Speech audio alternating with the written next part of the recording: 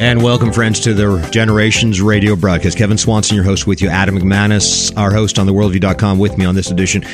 And today we're coming back to economy, and I want to come back to how the world runs and your part in it. Our children need to understand the basics in economics, macroeconomics today. And we've mentioned $100 trillion in debt, unfunded liabilities. What are we, $32 trillion on the national debt? But don't forget the rise in corporate debt, the rise in individual, family, household debt. Don't forget the rise in Social Security debt. And the Social Security program went into the red for the first time in 2011, came back into the red several more times. And we're looking at the bust of Social Security, but don't worry about that. The federal government will bail out Social Security. Oh, wait a minute. The federal government's been borrowing from the Social Security fund, so that won't work very well. Okay, so how are we going to function in 2034? Well, as we said before, 80 million baby boomers retiring, which means the worker to retiree ratio will be 1/3 of what it was 30 years ago, 10 years from now. And that's the sort of scenario that we're dealing with. We are looking at socialism running out of other people's money, but it turns out the economy is not doing well, in that there are less and less of the millennial generation working. So that's the other problem. So, we were hoping the millennial generation would salvage us, but there are at least 10 million members of the millennial generation didn't show up for work. So that's another issue. This from the Mises Institute. The jobs boom isn't so hot when we remember nearly 6 million men are missing from the workplace. Turned out that the number of employed people has gone down in recent months. Only 158.4 million total employment is still nearly 400,000 workers below where it was before COVID. So we have 400,000 less workers than we did in 2019. But there are 10 million more people in America now than there were in 2019. So, 400,000 less workers, 10 million more people in America since 2019. There are less people to do the work. Prime age male workforce participation rose year over year in November, just slightly, but it's 88.4% off from 98%. Back in the 1960s. It was 94% in 1980. It's just steadily gone down. Prime age male workers, and I believe that's roughly 25 to 54 years of age, something like 10 million of them no longer in the workforce. So that's a huge gap. Every time there is a White House briefing and there's any economic news, it's typically bad news, typically about the rising costs of goods and services and gasoline. The White House press secretary keeps flipping to her prepared statement that under President Joe Biden, we've seen the greatest increase in new jobs than any president in American history. Well, that's because 60 to 70% of the people who lost their jobs during COVID now came back to the workplace. He didn't create new jobs. These are the people returning to their old jobs. So it's just a big shell game, isn't it? Yeah, it is. 400,000 less workers. We're not looking at, and remember, 10 million more Americans. That's more immigrants, more, young people turning into 25 to 28-year-olds over the last 3 years. But you're looking at an increase in 10 million people, yet the workforce is 400,000 less than it was before COVID. So, that's the sort of thing that's happening. And here's another piece of this. So you have less people doing the work, while at the same time, U.S. labor productivity is also low. That is, those doing the work are doing less work. And this came for the Worldview in 5 minutes. Remember, we handled this last Tuesday. U.S. labor productivity declined for the third quarter in a row, making for the worst decline since 1947. It's a serious downturn, the economy. 4 of the last 5 quarters have gone negative on labor productivity. After some 28 quarters in the positive, the last 4 of the last 5 have gone negative. Fox Business commented that workers are burned out. Gen X, Gen Z workers lack some of the institutional knowledge. They're also less willing to put in long hours their boomer managers might expect. So I'm telling you, these are the metrics of a dying economy, friends. Less productivity, less people in the workplace, worker to retiree ratio, 1/3 of what it was 30, 40 years ago. And now you're expecting Social Security to be there for you in 2034. Don't think so. I don't think so. Don't think so. This is terribly depressing, Kevin. Well, what is it that contributes a strong economy? Let's answer that question before we take the break. 3 big things. Yeah, 3 contributors. Yeah, so let me hit the first one. Number 1 factor is God's blessing and obedience to God. So, and that, by the way, is not found in your average economics textbook. That is in our textbook for high schoolers and for entire families, how the world runs and your part in it. So I've got an entire chapter on what is it that contributes a strong economy. It's up front. I think it's chapter 3, chapter 4. But yeah, number 1 factor is God's blessing and obedience to God. That's it, man. You cite Deuteronomy 8:18, which says, "You shall remember the Lord your God, for it is He who gives you power to get wealth." Wow, that'll preach. Yeah, John Maynard Keynes missed that part. Your average junior college economics course. Oops, forgot Deuteronomy 8:18. Oops, there's an oops. But yeah, only God can provide the power and ability for any nation to make wealth. Ultimately, the motivation to work in the minds of 338 million people is determined by God. Only our all-powerful Creator can provide the insight for making technological inventions and scientific breakthroughs, and we've seen some economic blessings come across our nation largely, and I'd say exclusively, through scientists and inventors of Christian faith over the last 600 years in Europe and America. I tell that story in Epoch, The Rise and Fall of the West. But these inventions have brought unprecedented economic blessings upon the whole world just since 1800. So, Deuteronomy 28, Deuteronomy 8, it's all there.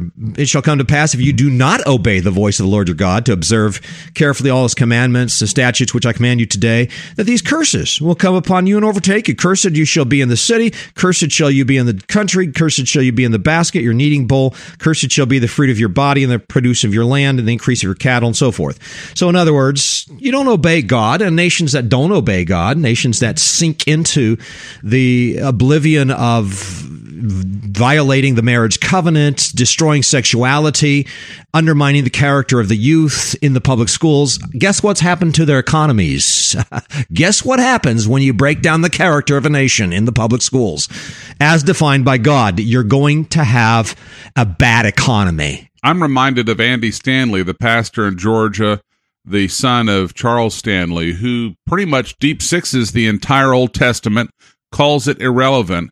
And yet, as Charlie Kirk mentioned in a recent Family Talk with Dr. James Dobson program, Jesus quotes more from Deuteronomy than any other Old Testament book. So if we are of the opinion as Christians that Jesus is pretty important in our salvation and pretty important in terms of everything he does, then how can we deep six the Old Testament if Jesus himself is quoting from Deuteronomy and all these lessons that you're citing about God's blessing and how he gives you the power to get wealth and what our economy can learn from the book of Deuteronomy? It's all right there. Andy Stanley is confused terribly, isn't he? Well, we want to go over the principles that produce a strong economy in a nation, and these are the sorts of things that I've summarized in How the World Runs and your part in it. The second obvious reason for good economies is hard work. And that's basically Proverbs 10, verse 4, and the other, 30% of the book of Proverbs. He who has a slack hand becomes poor, but the hand of the diligent makes rich. So there it is. Part of the 10 Commandments also, 6 days you shall labor and do all your work. But the 7th day is the Sabbath of the Lord your God. So what you see is your son, your daughter, your male servant, manservant, female servant, etc. Everybody's out there working for 6 days, but not the 7th. So there it is. Work ethic is essential in a biblical economy. And so, we teach our children how to work and why work is important. From a human perspective, an economy is really the grand total or the aggregate of all the work that's getting done in a community or nation. That's it. People don't work. Guess what? Not much to buy, not much to sell. And everything that you do buy is going to be expensive. So it should be pretty obvious. If nobody's doing the work, nobody's producing goods and services, we're not going to have a very strong economy. And, I like to use this as an example. For a couple of years, I've been blaming my tiredness, Adam, on low iron in my blood, lack of vitamins, autoimmune disease, got Hashimoto's, it's part of my problem. But now, Adam, I think I found the real reason. I'm actually overworked. There's a shocker. Yes. So I did a little research. A little research. Population of the country, 237 million, of which 104 million are retired. That leaves 133 million to do all the work. There are 85 million in school, which leaves 48 million to do the work. Out of these, there's 29 million employed by the federal government. That leaves 19 million to do the work. 4 million are in the armed forces, which leaves 15 million to do the work. Take from this the total of 14,800,000 people who work for state and city governments. That leaves 200,000 to do the work. There are 888,000 in hospitals, so that leaves 12,000 to do the work, Adam. Now there are 11,998 people in prison. That leaves just 2 people to do the work, you and me, Adam, and I'm tired of doing it all myself, okay? I love it. And you're tired of doing all the work yourself. Well, a lot of those numbers, in case people, they were flying by, were a little bit made up. But the point is that a lot of people just aren't working. Yeah. And that's, granted, there's 10 million young people not doing much work, and there's a lack of productivity as well. And, these are the sorts of things that could contribute to a strong economy. Then there's a third aspect as well. And before we get to that, though, I think, work that is brain work as well, smart work, quality work, all of that's important. The type of work we do is important as well. There are creative technological solutions that sped up the process of big projects. And for example, the nail gun. I use this as an example on how the world runs and your part in it. The nail gun can pound 3 big nails in 1 second. That's amazing. It's 100 times faster than using a hammer. To build an average house, a carpenter uses about 24,000 nails. So using manual hammers, that carpenter would be at it for 200 hours. The nail gun would cut the total nailing time for a full home construction down to about 2 hours. That's just the nailing portion of it. But man, you see a savings of 198 hours. That contributes massively to a division of labor. And once you get division of labor, that's the third aspect of improving a national economy. Once you get an effective division of labor, then things just start to take off. When everybody worked as a farmer, there wasn't anybody making big plows and equipment to farm large pieces of land. There were just a few carpenters to build houses. Wasn't anybody who could take the time to invent automobiles, dishwashers, refrigerators to make life easier for everybody else. There was no division of labor, so everybody just planted a few seeds on a small piece of land. Everybody just barely survived. But then you improve the plow, and that happened in the 5th, 6th, 7th, 8th centuries. The knitting machine or the weaving machine was first invented by a pastor in England. Amazing story, by the way. He was trying to court a young lady who sat there and knitted the whole time. He got so mad, he invented the knitting machine. Phenomenal story. You can get it in Epoch. Then there's Cyrus McCormick's reaper, which made the reaping of grain much faster for the first time in 5,900 years. Phenomenal. The nail gun, other power equipment has made the construction of homes go faster, and on it goes. So these are the sorts of things that have allowed for mass production, the division of labor and manufacturing, et cetera, et cetera. Well, in summary, poor countries are poor. Why? Because people don't work hard for 6 days a week. Or people are dishonest. They cheat each other in business. Or civil governments introduce a lot of taxes, regulation, and bribes into the system, slowing everything down and discouraging hard work. People waste a lot of time. They don't work efficiently, using innovative methods to do their work. There isn't enough division of labor in the economy, or the nation is just plain immoral and God's not blessing it. Okay, so those are the reasons for impoverished economies around the world. And before I take the break, teach your children to work, friends. Teach your children to work. And this comes in my book, How the World Runs, and your part in it. They should be taught to work as unto the Lord with all their heart, not to procrastinate, embrace the hard jobs, overcome obstacles, take upon themselves the attitude of overcoming obstacles to achieve progress, and teach them to work in faith, overcome the obstacles in faith by prayer and persistence in prayer and work, both. Teach them to rest 1 day a week, and teach them to apply self-discipline and regularity, consistency to things that matter most. I'm talking about spiritual habits, prayer, attending church, and then finally, teach them to make good use of the talents that God has given them. It's not about ambition in the sense of desiring to be rich. It's not about worldly ambition. It's about being faithful with the resources God has given you. It's about taking advantage of the opportunities God has placed in front of you. It's about being faithful to God. It's about being faithful with the time and talents you already have. It's about keeping an eye out for the opportunity and talent that you haven't used yet. and then get out there and use it for God's glory. And then finally, teach your children to keep the kingdom of God and His righteousness right at the center of their value system. Teach your children to lay up for themselves treasures in heaven if they can trade earthly money and time for eternal benefit for the church, for missions, etc. It's a good trade. And then finally, give them the book of Proverbs. Teach them the principles of the book of Proverbs, much of which I summarized in the book, How the World Runs, and your part in it. And we want to talk more about these issues next on the Generations broadcast. Stay with us.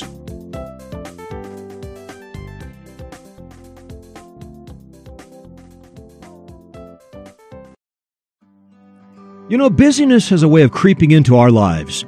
As dads, it can leave us longing for moments of one-on-one time with our sons to simply talk. And those moments can be tough to come by. I get it. That's one of our top goals for our annual summer father-son retreat in the Colorado mountains, to provide quality time for you to connect with your son. Can you think of anything more important for your schedule next year? If you are looking for an opportunity to bond, to really bond with your son, then join me, Kevin Swanson, and hundreds of other fathers and sons from across the country next August. But be sure to register soon because we max out the camp every year and we're already filling up. Go to coloradofatherson.com today and choose one of the 2 weekends available before they are full. Lord willing, I will be there, and it will be a great opportunity to meet you and your son. This is your chance to secure the lowest price for this event, so go to coloradofatherson.com and register today.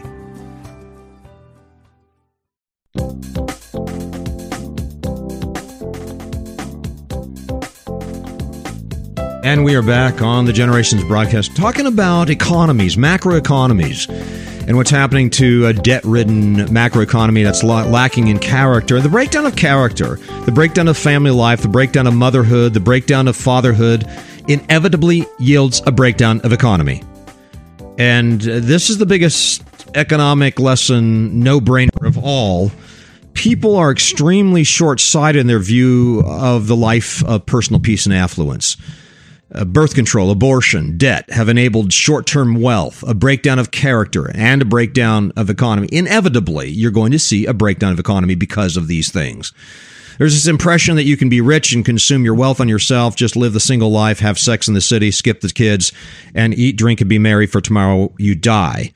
Well, that's the worldview that runs our major nations today. Somebody asked John Maynard Keynes once, how does this debt-based economy work out in the long run?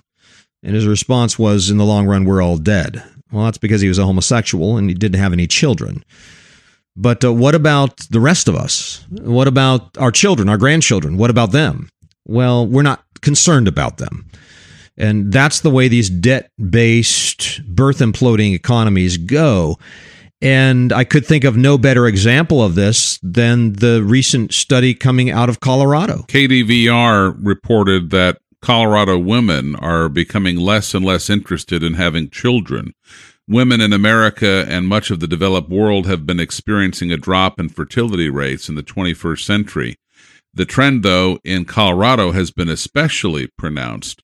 It has one of the nation's lowest fertility rates and saw one of the sharpest declines in birth rates over the last 15 years. While the birth rate measures the number of children born for every 1,000 people, the fertility rate measures how many children are likely to be born per woman in childbearing years. In America, we're not replacing ourselves. You need 2.1 children in order to replace mom and dad. In Colorado, the fertility rate is 1.48. It's the sixth lowest in America. Only Maine, interestingly, Massachusetts, New Hampshire, Oregon, Rhode Island, and Vermont have lower fertility rates.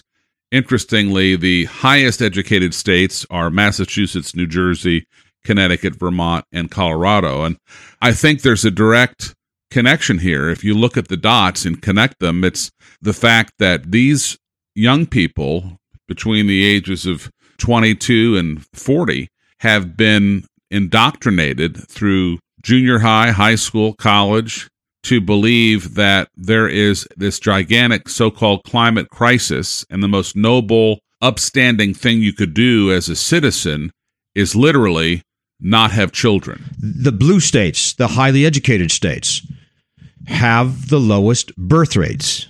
Why? Because they get the worldview. You know, they're getting it. They're getting educated in the worldview.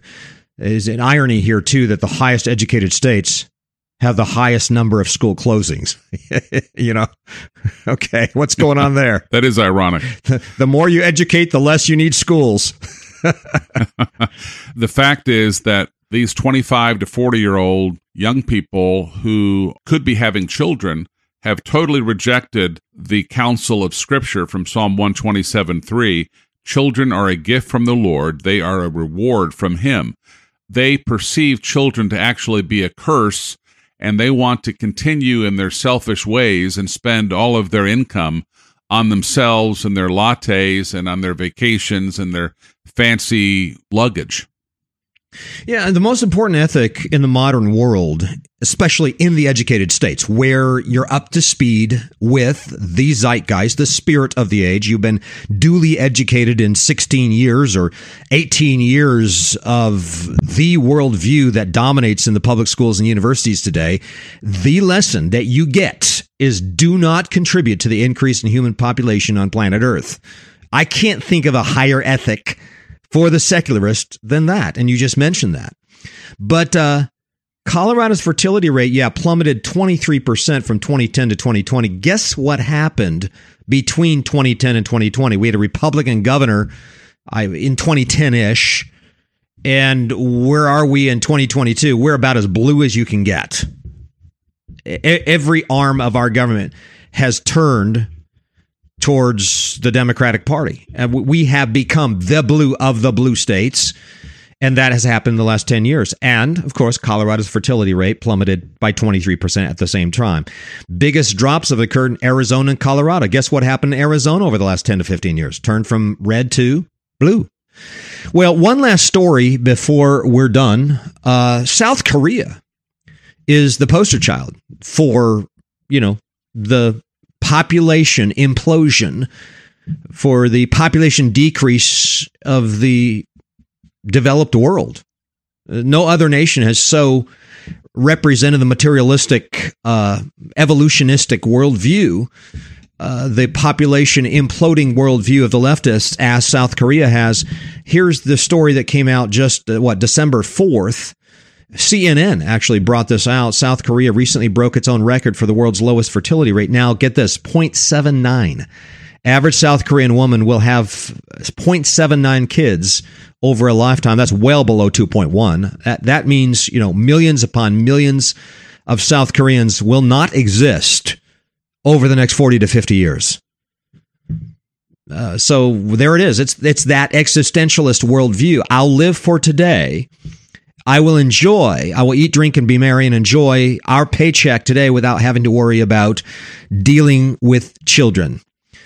Apparently, South Korean government's very concerned about this. They've spent $200 billion attempting to boost the population, try to give, a monthly allowance of 300,000, 700,000 won. That's between $230 and $540 per child, monthly allowance for parents who have babies.